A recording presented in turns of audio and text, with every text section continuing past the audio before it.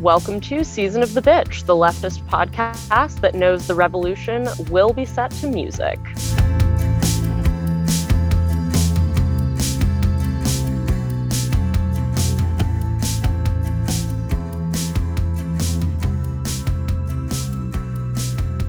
Today we have Ozzy, Laura, Zoe, and Kellen. And today we have a very special episode. Emphasis on very. Our very own Laura. Maybe you've heard of them. Also known as the artist Adelaide, released an EP called Dark Truths that may cheer you up. In case you don't know what an EP is, I learned that a lot of people, thank you. I learned that a lot of people I was too excited. Don't know what an EP is. It's just like a short album. It's basically not a full-length album. It's usually 3 or 4 songs. Yeah, and we are taking this opportunity to hype up Laura's EP. Now you know what it is, in case you never heard of it. And we're also just going to talk a little bit about the music industry in general and being a queer musician in this economy. Laura's going to tell us all about it. Thank you so much for having me, longtime listener. Thank you so much for being here.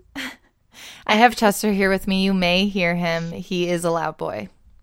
Oh, We stan a Season of the Bitch cat. Yeah. He's not in Adelaide, but he's a stan, I would say. So I thought, as the president of Laura's fan club, that we could start off by reading some reviews, some fan mail that Laura's received for their EP.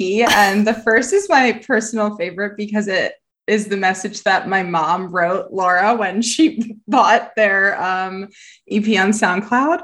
Oh, Bandcamp.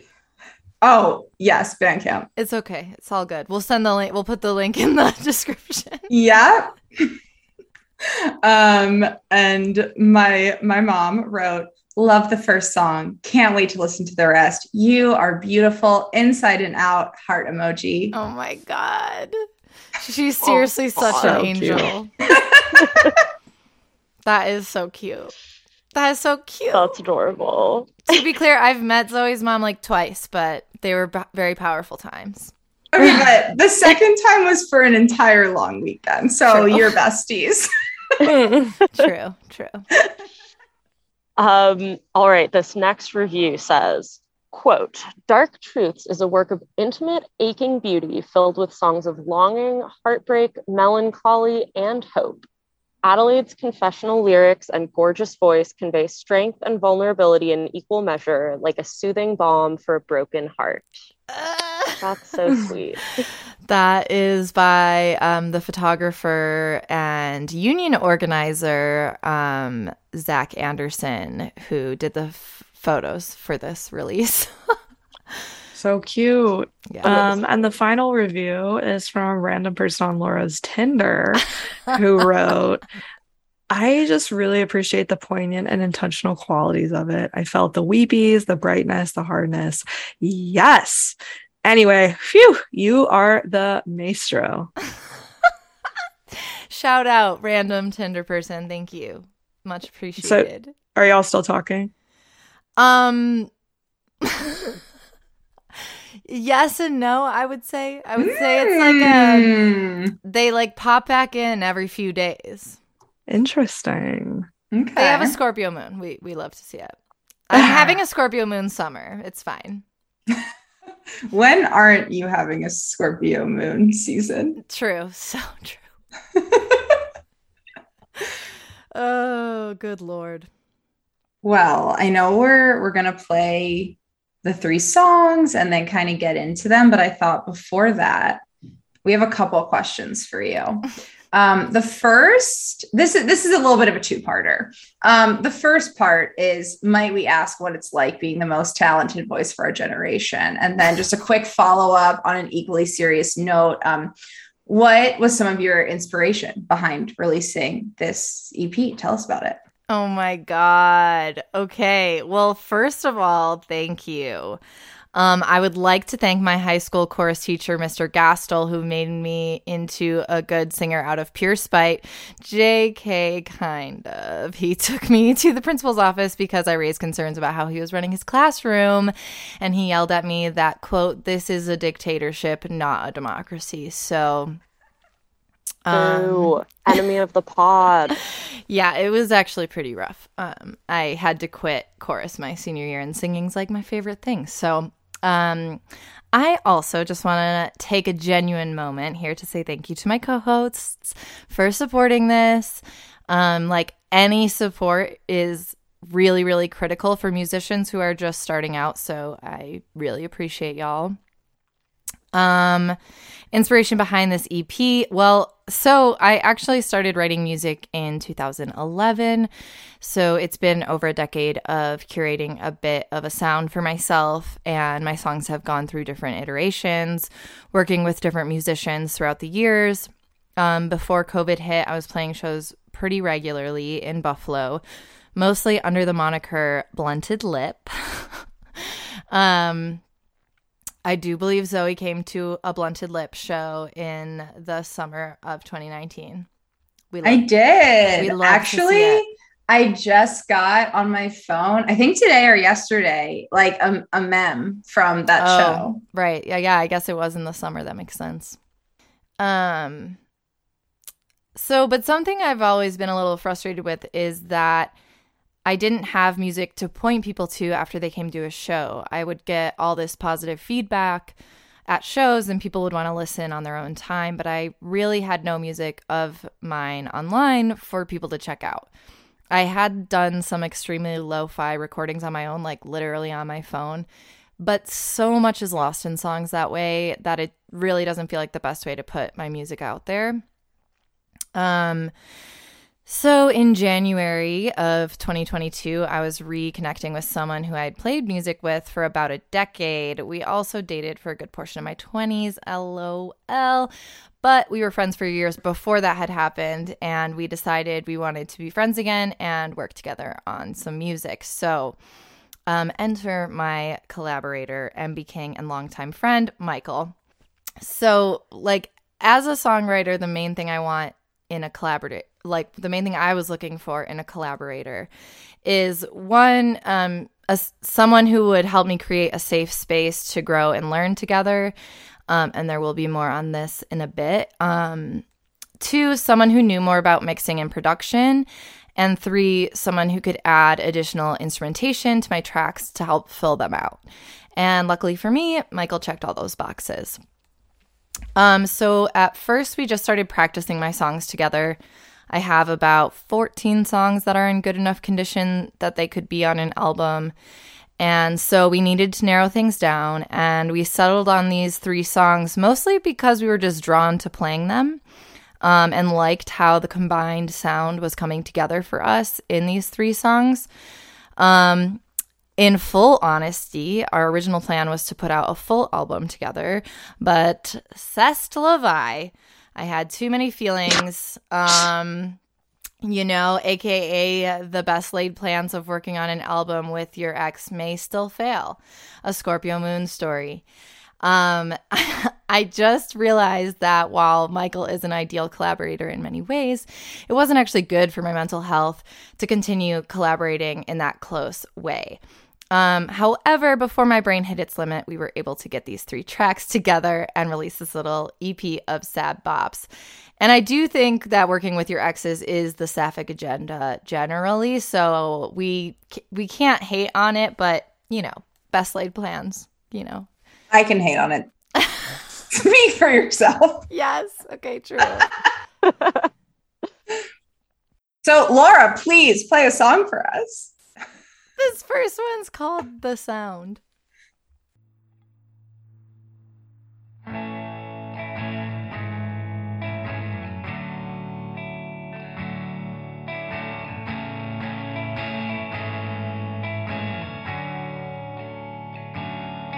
I know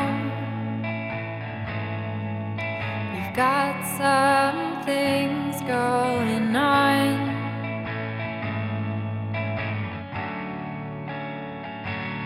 and I hope find what you need to move on.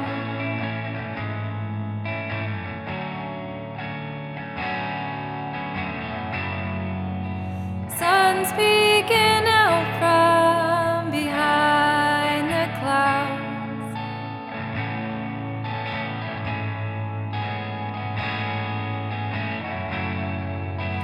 Singing in whispers, do you hear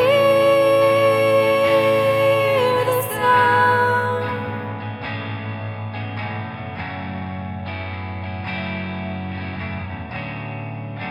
Can you hear the sound?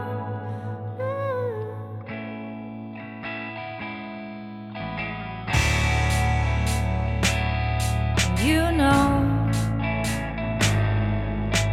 I'm here for the whole ride.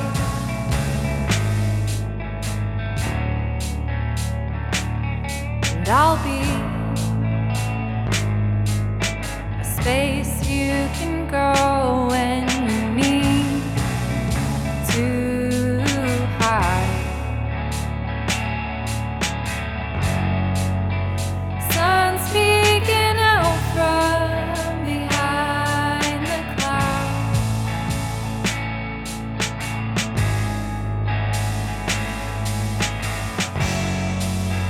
Singing in whispers, do you hear the sound?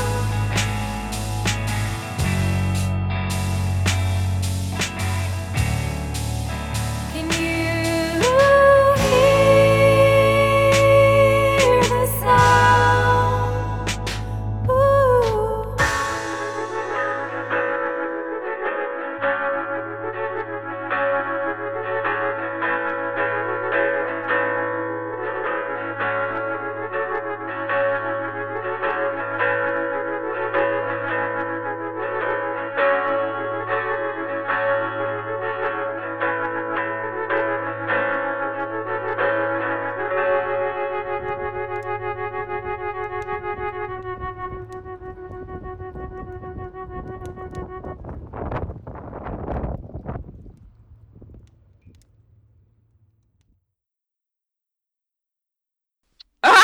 I love it. Woo! Oh my God. So good. Oh, That was so my God. good. Thank you for sharing it with us. Thank you. I think we wanted to ask a couple more questions maybe before we got into the next track. Yeah, definitely. Yay. Yeah. Well, I think kind of more broadly, we wanted to talk more about Laura wanted to talk more about what it is like being a queer, non-binary musician. Pop off. Yeah, so it's basically one of my favorite things to talk about. To begin with, I primarily play guitar and sing. And guitar is an instrument that is very tied up in masculinity. It has been predominantly played by men. It is still predominantly played by men. This is beginning to change, but it's still very dominated by men. Can I add something, actually? Yeah. Okay, I really wanted to play guitar when I was little. I did briefly later on, but when I was like, I don't know, pretty young, I really wanted to. And they were like, no, this is like at a music store or whatever, where they like did lessons at the store. They were like, no, you have to play violin. Because it was like smaller. They were like, you're too like little and femme. And then I did play violin for a while, but they like literally wouldn't let me play guitar. They have little guitars for little children. Right. That's unreal. Yeah, no, it's so messed up. I mean, it's really common though. And yeah, they were like, did you mean a violin? Oh my God. No, I did not. No, I did not. I also learned guitar at a young age, but I had to quit because I was very bad at it. It's hard. Then in high school, I did try to learn guitar and I wasn't good at it either. And this is why we're so impressed by Laura. So please go on. Tell us more. It's really hard, and it's really especially hard if you're not a man to get into it. Mm-hmm. Well, and so even in, I'm always trying to find musicians that are queer and femme and like playing guitar. And like that is like my MO generally. Like y'all hear me on the podcast all the time. We obviously talk about that in like a bunch of other sources of media. However, it even comes down to things like when there are guitar magazines or guitar companies, like most of those things are run by men. There's one magazine I do want to shout out. It's called She Shreds. They also absolutely support trans and non-binary people. And that is how I feel like I learned to get connected to a lot of other queer and femme musicians, particularly guitar and bass players. And I definitely recommend them. And they have an annual, like, kind of, it's a competition, but it's collaborative. It's called a riff a day. And you try to write a riff a day, and you have this whole like queer femme community that's working on that stuff together. So I think they are an incredible resource if it's something you're interested in getting into, which is, I know, a question later. But so all that to say, playing as a femme person can be really frustrating. I have smaller hands than a lot of men I was playing with in my 20s. And also, boys and men typically have access to guitar lessons earlier on, like Zoe was describing. And that's when our brains are like most adept at learning that kind of information. We still can learn it as adults. It's just a little harder for us. And like, you know, if you add in things like ADHD or whatever else, like it makes it even harder. And most femmes I know who play are self-taught, and I am also self-taught on the guitar. For years and years, I thought I was a terrible guitar player, mostly because the men I was playing with were annoyed that I couldn't do a lot of the things that they could do. So the first thing I would say is it can feel really harsh or bad to play with cis men, especially if they're straight. And as many of y'all know or have experienced, being queer and trans is incredible because we can just take normative categories or ways of doing things and break them down. So Quick follow-up. Oh, yeah. Sorry, go ahead. I just want to know, like, what were they annoyed by, and do you know their names and addresses?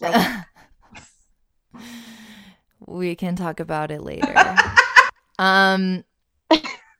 Off the record. Yes. But you know, playing with people who aren't in that same boat just doesn't feel great. If people are still stuck in their own binaries and societal constructions, there is more room for bad feelings when you're doing the intimate work of collaborating on a creative project together. So I guess one of the things I can say as a queer femme MB is that I prefer not to work with cis men, and it has been incredibly healing for me to work with people who are queer because there's just so much more softness as it comes to the songwriting process. And I prefer to work with femme musicians, but that's not always possible. There's really fun things happening. Like after I put out this album, a venue in Buffalo asked me to play a show, and I immediately started reaching out to other queer femmes to be part of the show in Buffalo. So because if I get any help, if I get any way to have a leg up, I'm going to try to bring in any other queer musicians along for that ride. I also want to say that as a white person, it's important to recognize the toxicity of whiteness in music. Almost all music, as we understand it today, is because of the incredible work of Black musicians. And if we are breaking down binaries as queer people as it relates to sexuality and gender, then we also need to be breaking down and understanding the ways in which white supremacy interacts with music. So definitely make sure one thing that I think is important for anyone to do is if you're looking at, you know, your most listened to music on Spotify, if they are all or predominantly all white artists, I would really implore you to intentionally change that and seek out musicians of color who make music that you like, because they are out there, and anyone who has all the different demographics that impact us in this society are the ones that we got to uplift in these types of artistic spaces. Totally. I love that approach of like bringing people up with you. I feel like that can be one of the best parts of creative fields. So that's very cool. I wanted to ask more about what your creative process is like, because I don't like, I'm a writer, but I don't write music. And I just wanted to know if there's any like rituals or like practices that you do around like getting ready to write a song or like play music. This is such an interesting question. And it's going to be really interesting. I would love to hear from any musicians or songwriters that listen to the podcast, what your process is, because it is literally different for every person I've ever spoken to about this. And for me, my music comes from literally a feeling. It's almost like something that sits in my gut, and I feel compelled to move this feeling out of my gut by writing a song related to whatever I'm feeling. It's really, really odd. Most of the songs I write in a span of less than 30 minutes. It's like something completely comes over me and I have to get it out. I definitely tweak it and want to improve it after it is in that initial stage. But for me, writing a song happens at random and at the whim of whatever is going on for me internally. And I generally need to be home alone. I really don't like to have anyone hear me working through a songwriting process. It is like something about it is so vulnerable that I like whatever my Scorpio placements are just like, no one can hear that. Like you need to like have it fleshed out a tiny bit more in order for anyone to hear it. That totally makes sense to me. Yeah. So speaking of vulnerability, let's get vulnerable with another song from the EP.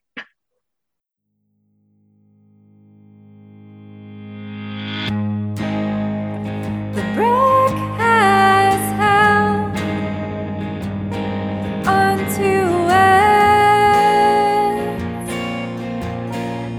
promise.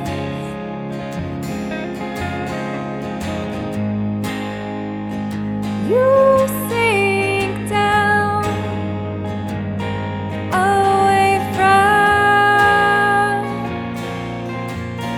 the surface.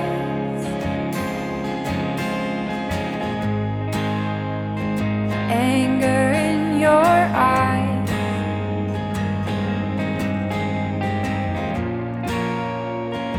comes as no surprise. So blame it all on me. Just blame it all.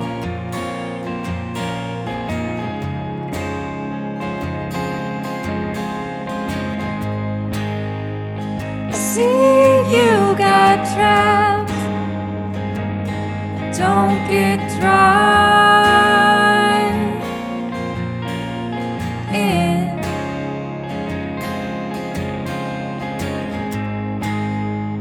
Remember what the Eight of Swords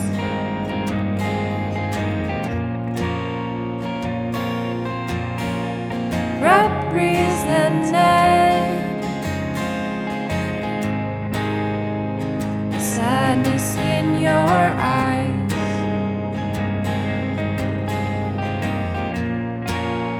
is reflected back in mine. So blame it all on me. Just blame it all.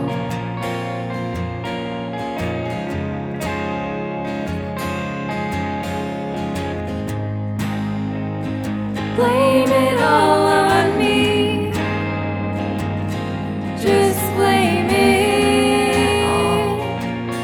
Just blame it.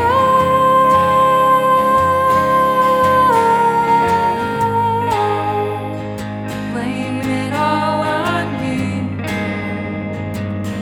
Just blame it. Just blame it.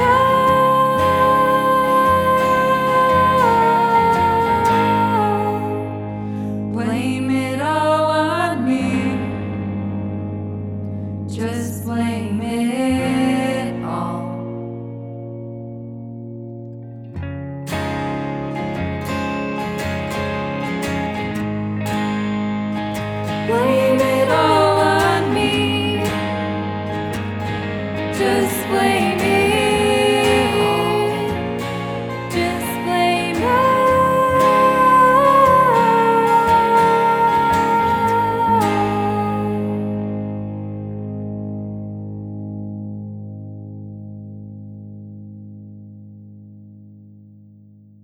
That one was called Blame It. Wow. Beautiful. I feel like it's funny because I've heard these all before, but it's so fun to like hear it in the context of like you talking about it too. Yeah. Yes, like a listening party for all of us. Yeah. That one, that's, I think, my favorite because, I mean, I love it. And also because I remember when you sent, this is like it was very early COVID, right? Yes. Yep. You like sent Kellen and I like a voice note or like a video. Yes. Like we heard like a very early iteration. So I feel very personally connected to that one. Yes. Yeah, absolutely. Oh yeah, no, sending voice notes is if you're friends with any like musicians, we appreciate you for listening to our voice notes. Thank you. So I feel like I watched that. We've watched that one grow up. Right from like its earliest stages. Yeah. To you being like, I just like did this random thing in my bedroom, and now it's a whole thing, Yeah, totally. fully fleshed. Fully fleshed.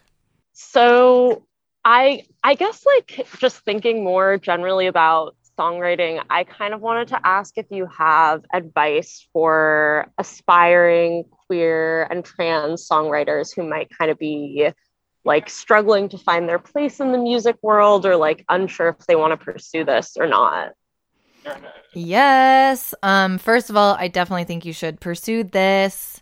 Pursue it. If you're thinking about it, just do it. Just do it. You are probably already better than you think you are. Yeah, I just met someone who was like, I don't know, I can't play songs in front of you at all. And they're an incredible trans musician. And then like played incredible folk punk style vibes. Like, yeah. Can't wait for them to come out with more, and that we will hype it here too. Anyway, all that to say, the gatekeeping to this industry is very rough. But all I ever want to do is play music with fellow queer and trans people like straight white men. Your time of playing mediocre emo songs is over. Sorry about it. It's time for queer artists and artists of color to be in the spotlight. Thanks. Also, I'm totally down to start a group DM either on Twitter or on Instagram. That's like for queer and trans musicians. So feel free to hit me up. I'm at Socialist Willow on Twitter, and also I'll link my Adelaide Instagram in the description so we can talk there too. But I really want to try to do a lot of work with connecting artists with one another in this way so that we can continue to lift each other up. I've been involved in various collaborative art kind of residency programs, and I really think there's nothing better than being able to engage with people who are similarly aligned in your creative pursuits.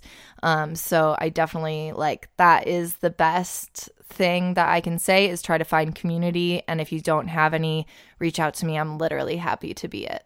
Amazing. Well, it sounds like, Laura, you're really thriving. I am actually. Thank you so much for noticing.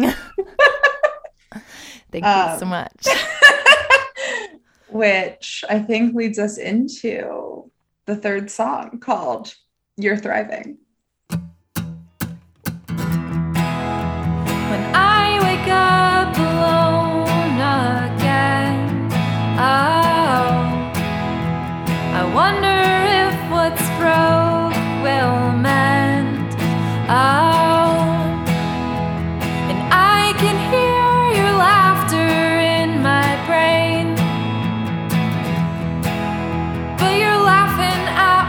Someone else is saying, ooh, oh, ooh, ooh.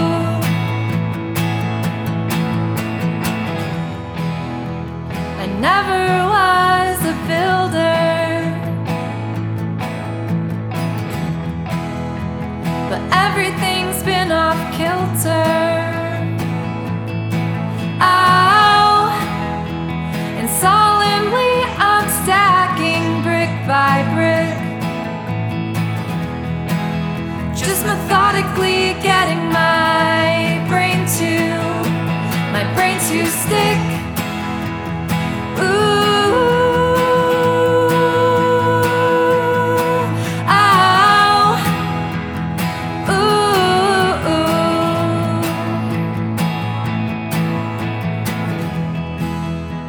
I'll take my place at the back of the room, blending like a wallflower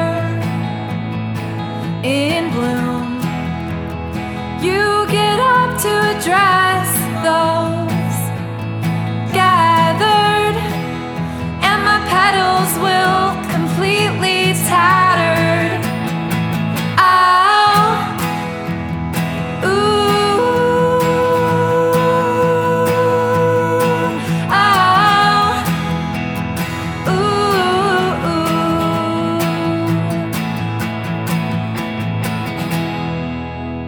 And you will continue to grow a dandelion amidst all the snow, and you're thriving. Oh, yeah, you're thriving. You are thriving. Oh, oh, you're thriving. You're thriving.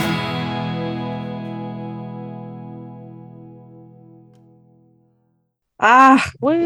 good. Oh my god. Yay! I love this one. This is my favorite. That's We really need like good. a clap track. Yeah. Yeah, so true. Applause. Yeah. So I think like after having listened to all of them, I wanted to ask you like what your favorite song was to write on the album, and if it's the same as your favorite one to record and play, or if they're different. Like, what does that look like? Yeah, well, so for me, with the songs that are on this album, the answer is the same. And it's You're Thriving. It's a song we just listened to. So I wrote this song right after Michael and I had broken up. We were together for like 5.5 years, and then I found out that they had moved on, and basically when I was trying to reconnect with them at the time, basically out of desperation, you know, like you getting back together with this person probably isn't right for you, but you want it anyways out of your own like desperation and wanting something comforting. Anyways, I was doing that, and I reached out to Michael and basically thought we could reconnect, and they basically responded to me that no, they're thriving now. Their life is so much better now. So that's where the song came from. And Personally, I can't imagine my life being better without Laura in it, but that's Points were just made. me. Points were Yeah. made. Don't know about that. Doesn't make sense to me, but go on. Okay, well, you know, so like I sat down, I wrote it. It's literally 2 chords, and it came out of the really hollow feeling that happens when someone you love moves on from your relationship before you do. And it also was my favorite to record because it's like kind of cathartic to record a song with the person you wrote it about. Like, Yeah. I feel like Michael had a fun time with it, and we were able to come to it from a more healed place of friendship. And like they have obviously acknowledged that like they were not in a good place. In fact, they were in a really bad place, but they like didn't even know that. It wasn't really clear to them because they had a lot of things going on.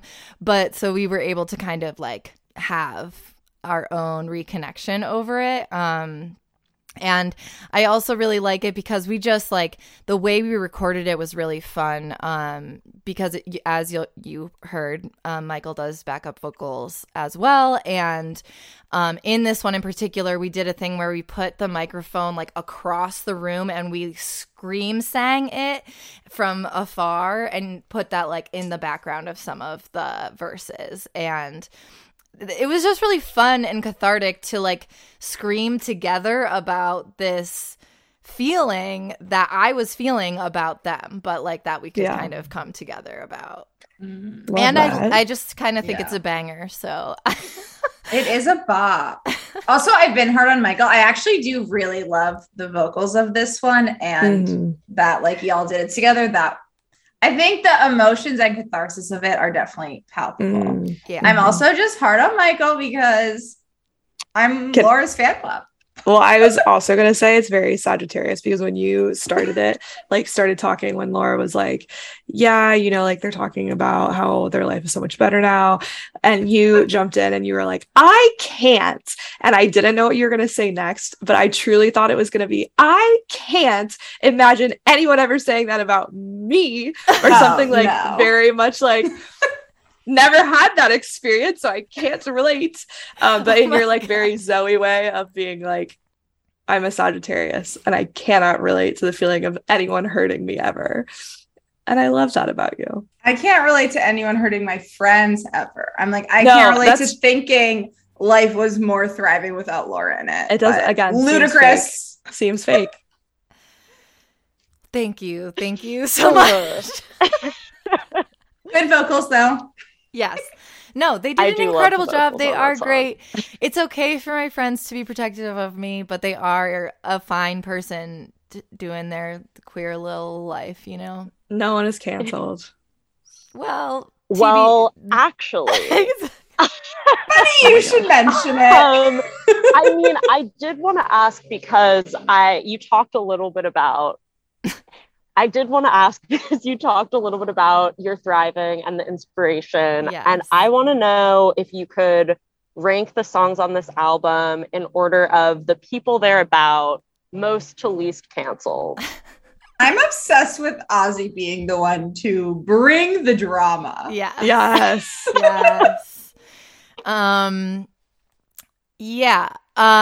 So this is what I was laughing at. Like, Michael still isn't canceled, but I was laughing because I knew this question was coming. But so I'll start with the least canceled, and the least canceled is The Sound. So when I play The Sound for people, they all think it's a breakup song, which I love for them and for me. But it's actually a song it's kind of like a combined song about a couple of my friends. And they both were having just like a really hard time. And, you know, the whole song is basically about like someone's going through it. Like they can't see that like they're going to be able to get through it. They can't hear the things around them. And just basically me wishing that they, you know, will get out of this space. But either way, I'm there for them. So no one's really canceled in that. I was just like feeling the feels of like having friends go through a really hard time. And, you know, sometimes you just kind of witness people you care about going through things, and there's not really much you can do other than be there for them. So least canceled, my friends. Okay, so no one's canceled in song number 1. Yeah. Right. Correct. So I would say that most canceled is actually a tie between You're Thriving and Blame It. And the only reason for that, like, obviously, like, I want to be clear. Wow, this is honestly way more information than I was anticipating sharing. But like, Michael and I are friends. It's fine. And so they're no longer canceled for me. However, how I felt at the time of writing that song was Michael was canceled for telling me that they were thriving without me. Yeah. They were fucking canceled. So I had like it was like an extreme feeling that I had. In the song, they were very canceled. Yes, exactly. Right. And similarly, like there's been enough time since early COVID when I wrote Blame It, that like, again, the canceling is the feeling that I had during it. And this person, I mean, like, and you can kind of tell with the tone of the song, it's like, I'm not necessarily mad. I'm just kind of like, you're having a lot of feelings about this. I don't think that you really understand me or like who I actually am as a person, but that's okay. You can like blame this on me and you know. And you know, this was a person, this was someone I dated who like dropped off a bag of stuff and like demanded things back, and like it was like a very intense feeling thing when it was someone I had loved, when it was someone that, you know, like I as a Venus Pisces have no option but to fall for everyone so fucking fast. And when I'm shown something that then I realize like isn't quite right for me or whatever it ends up being, you know, time goes on, you realize possibly different incompatibilities. I think sometimes people need an outlet for putting their anger about a situation dissolving, and I definitely have been the punching bag in several situations. So this was definitely that feeling. And it's so funny. I totally do remember sending it to y'all in early COVID. Yeah, I would say that person hasn't been uncanceled. They're just like not relevant. They're not relevant in your life. Yeah. Right. Yeah, totally. Love it. Is there like anything else that you want to share about being like a queer non-binary musician and making this incredible music? Oh my God. I'm literally been blushing this entire time. I don't know if you guys can tell. So I'm literally like like a tomato. But so this isn't necessarily about being a queer MB musician, but I do want to talk about the barriers to growing as a musician. And I don't even know all of them, to be clear, because it's so gatekept.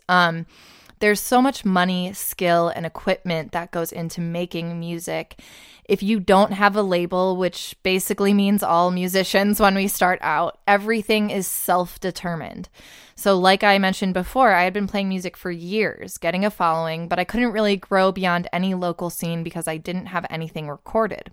Recording is an extremely intensive and expensive process.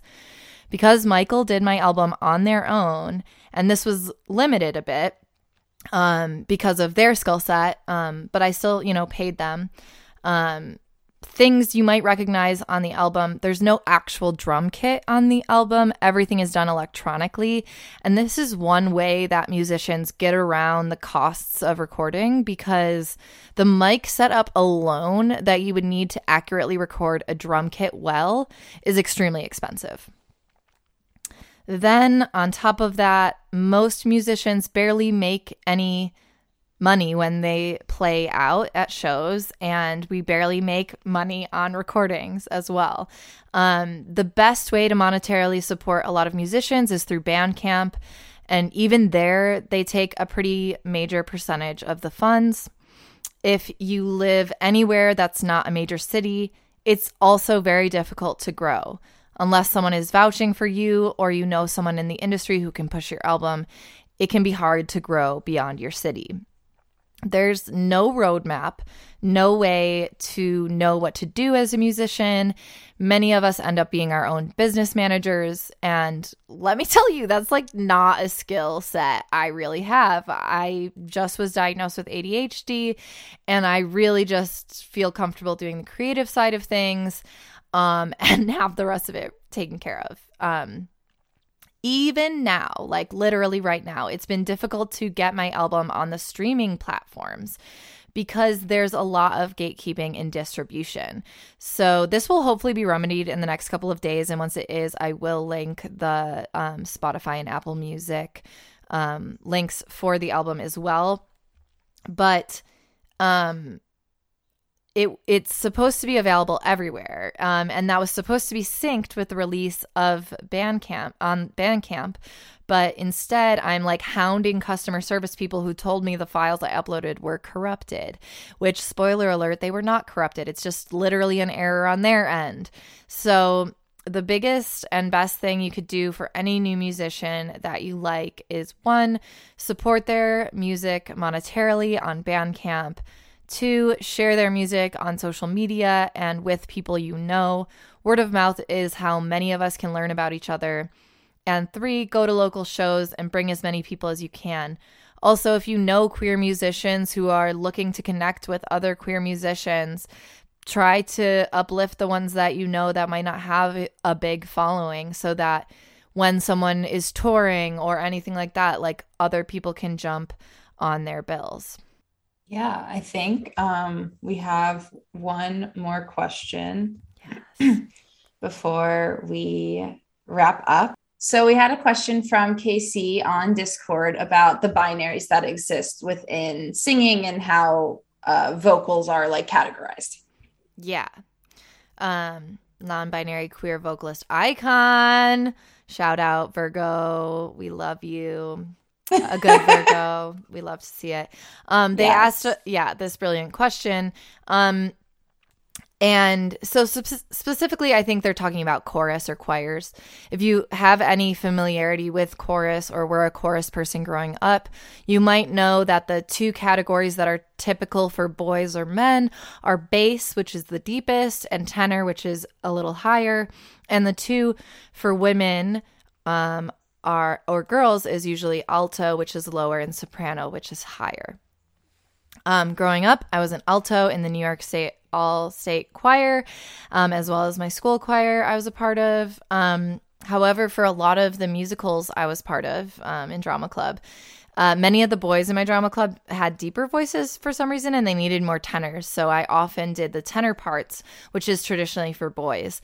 Iconic. In the ensemble songs for musicals. All that to say is that singing becomes complicated for many of us who are trans. When someone transitions masc, if they take testosterone, it will make their voice deeper. When someone transitions femme, estrogen does not make someone's voice higher. So there's many trans folks who seek out vocal training after they transition so that they can feel more comfortable in their voices. That is a thing that has a cost barrier to it, right? So that inherently is, its own problem. There is an incredible group of high school choral directors who recognize that this archaic way of dividing up vocal roles ends up being very exclusionary towards trans and gender nonconforming students. So there is a group of folks who try to offer up solos in various different vocal parts based on a student's individual range rather than their gender. Additionally, there's a ton of research now that shows that everyone actually has this wider vocal compass, wider range available to them. We are socialized into using a narrower portion of it, especially in choir. So head voice is not head voice. This guy, William Culverhouse, who is kind of leading this convention of choral directors. So he's talking about what's termed head voice, which is higher singing with internal resonance in your head, and chest voice, which is lower singing in your chest. You can even hear it in the sound is a really good one, because like when I do the thing that's like hear the sound, that's like in my head voice, and there's the verses are in my chest voice if you want to hear it auditorily. But those terms, head voice and chest voice, are gendered ideas, not rooted in any necessary pedagogy and not helpful to trans singers. Basically, what it comes down to at the end of the day is getting rid of the idea that women have higher voices than men. Because if a woman wants to sing her beautiful as fuck baritone voice, why should we suggest that it is masculine? It's a tone, it's a sound, it can't have a gender. I am obviously no expert on this, but I've had a lot of vocal training, and it's certainly something I'm curious to see how choral directors continue to evolve as time continues to move forward. Love that. Amazing. And also, I think you are an expert. Yeah, for real. Fine. Thank you so much. Well, thank you so much for joining us today. Oh, wow. Thank you for having me. I was really, not sure how it would go. Yes, thank you so much, Laura, for joining us. Thank you, everyone else at home, for joining us in a slightly different way. If you'd like to join us in a third way with your money, you can do so by going to patreon.com/seasonofthebitch. If you become a Patreon supporter, you can join our Discord and ask us questions like the last one that was just asked. And they might show up on our episodes, and you'll get to talk to lots of other Season of the Bitch listeners and us. So very exciting. And if you want to reach us a different way, you can always email us at seasonoftheb@gmail.com. We are also at Season of the Bee on Instagram and on Twitter, so check us out there. Anything else, anybody? Oh, of course, listen to Adelaide. And we'll have all of that info and all of the links, etc., in the episode notes for this week. So, and give them your money too. Exactly. Yeah, thanks, y'all. And Love then you. send reviews Oh, yeah, of course, if they're good. Yeah, that say love you, Yes. Laura. Yeah, exactly. basically, because I'm a baby. Thanks so much. Love Yeah. you. Love you. Bye. Love you. Bye. Love you. Bye. Bye. Ozzy's our resident baritone.